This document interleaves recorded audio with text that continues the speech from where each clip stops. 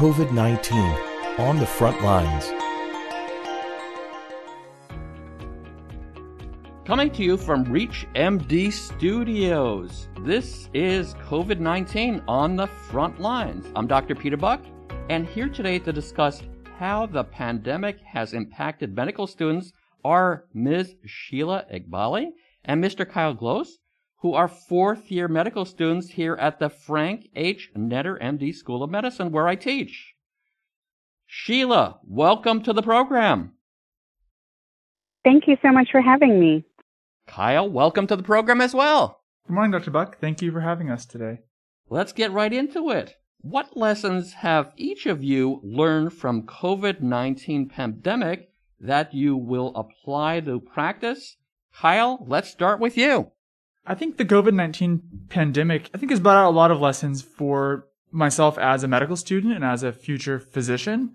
And I think also lessons for myself just as a human being, as a member of our society. And I think that one thing that I think is forefront in my mind is the vulnerability that a lot of my patients have, or future patients will have, to isolation. I think it's something I hadn't recognized very much before the COVID pandemic. I think exacerbated a lot of those things. And I think people who live alone or have a small social safety net that can dissolve quickly. And I think that's something that going forward in my life, even when society hopefully returns back to a more normal state, I'll ask my patients about, and I'll be aware of and mindful of making sure that they have support in that way. Kyle, are there any specific cases that you can think of that you want to share with the audience? Well, sure. So I did my third year at a rural hospital in northern Maine. So our school has this longitudinal integrated track. And so I was up there for 9 months, and the hospital is on the Canadian border. And so a lot of the people who live in this town called Fort Kent have family in Canada. And when the Canadian border was shut down for, an extended period of time, 18, 20 months, a lot of folks couldn't go across to see their parents, or vice versa, couldn't come across to see their children, or the children couldn't come across and see them. And I can think of one patient in particular who she was very ill in the hospital and ended up passing away without anyone by her side because her family couldn't come across to see her. And I think that the level of isolation that she experienced in the end was really dramatic because of the pandemic. But I think that for me, it opened my eyes to the importance of just checking with our patients about isolation in general, because even when the pandemic is over, there are still going to be patients that appear in our practices that are isolated for whatever reasons, whether it's, institutional or systemic, such as the border being shut down, or more personal, like being estranged from family. So I think that for me, I will recognize how crucial that is for people during a hard time, especially during a medical crisis. Thank you. Thank you for sharing that. And how about you, Sheila? What lessons will you apply from the pandemic?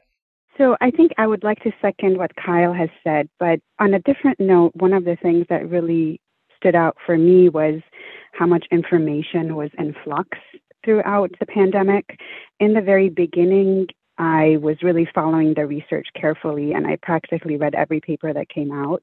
And after a few months, that became an impossibility because there were just so many pieces of research coming out. And our understanding of what COVID was and what it was doing and how to treat it was constantly in flux. And one of the things that I got to experience and really, got a lesson from that was how information in science and medicine changes so much. And if you have more and more data, something that you thought was true before is no longer true, and it's really important to look at the strength of evidence and wait and see what sort of your collective findings show you.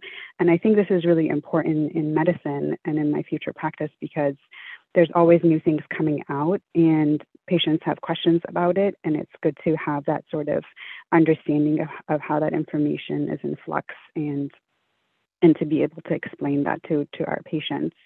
I think one of the other things that really stuck with me that I think I'm going to carry into my practice is that I didn't get to see, for example, respiratory cases very much during my third year because we were not allowed to see COVID patients. And as a result, I found that I had sort of a gap in my understanding of how to diagnose, manage and treat patients with respiratory conditions that come in.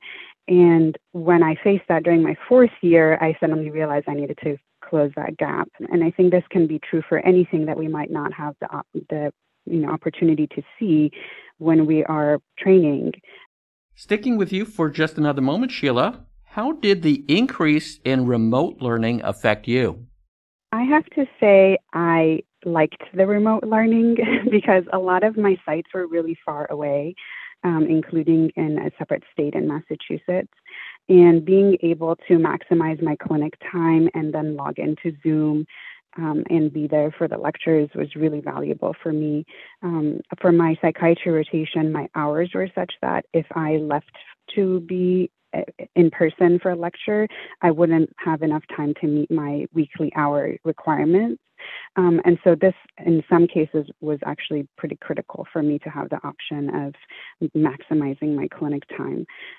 There were some negative aspects, which is not being able to interact with colleagues and being able to sort of have that learning from one another and cues in a place where you are present.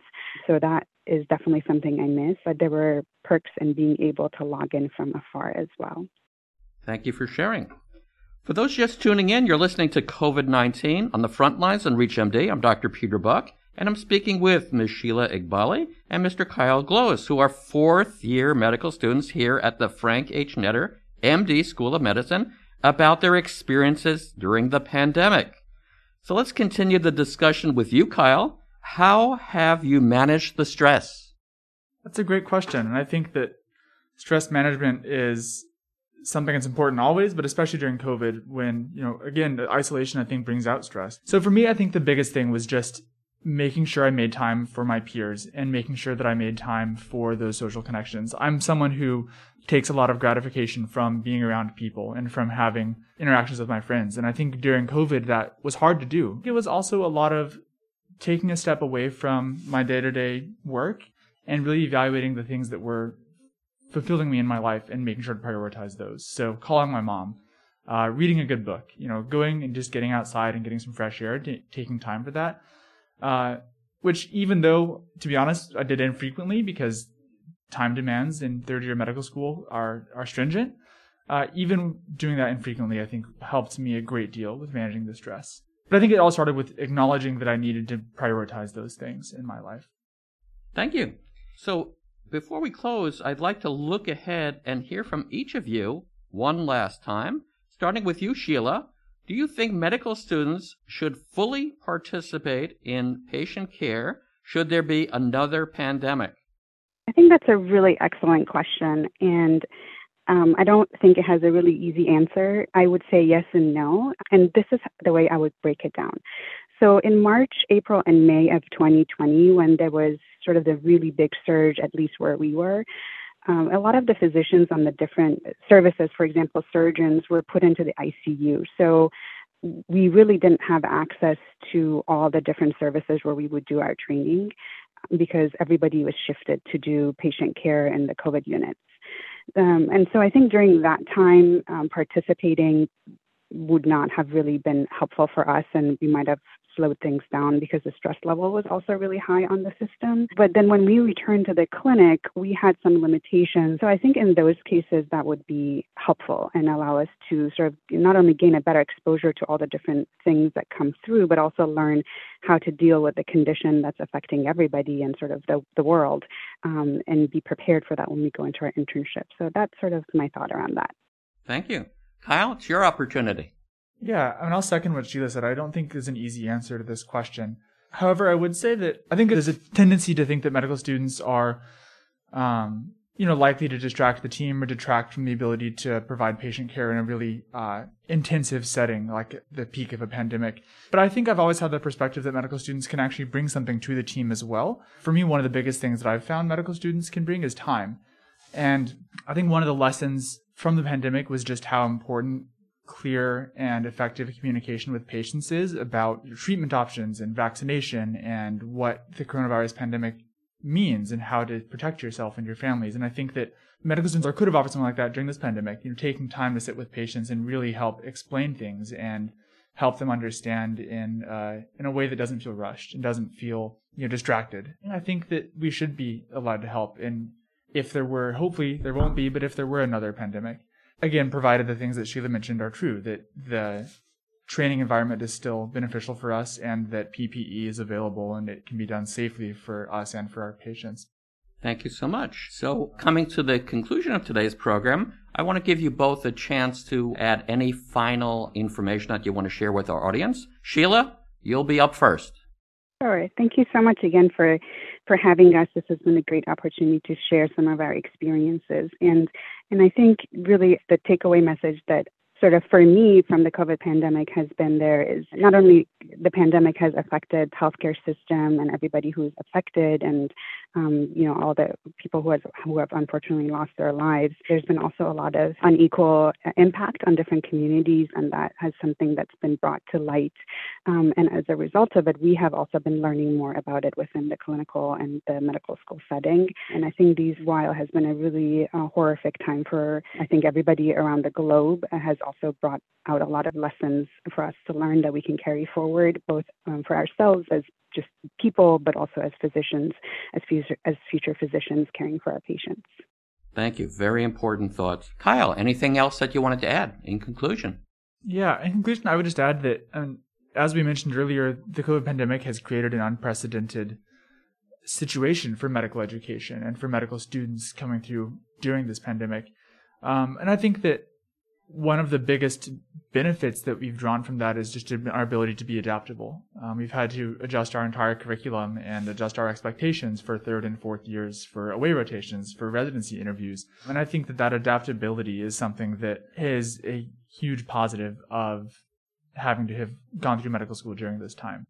Thank you very much. And as we close, I want to thank my guests, Sheila Iqbali and Kyle Glose, for sharing all of those valuable insights to give us perspective on how COVID-19 pandemic had impacted medical students. Sheila, thank you very much for joining us today. Thank you. Thank you for having me. Kyle, again, thank you for joining us here today as well. Thanks so much, Dr. Buck. I'm Dr. Peter Buck. To access this and other episodes in our series, visit reachmd.com/COVID-19, where you can be part of the knowledge. Thanks for listening, and see you next time.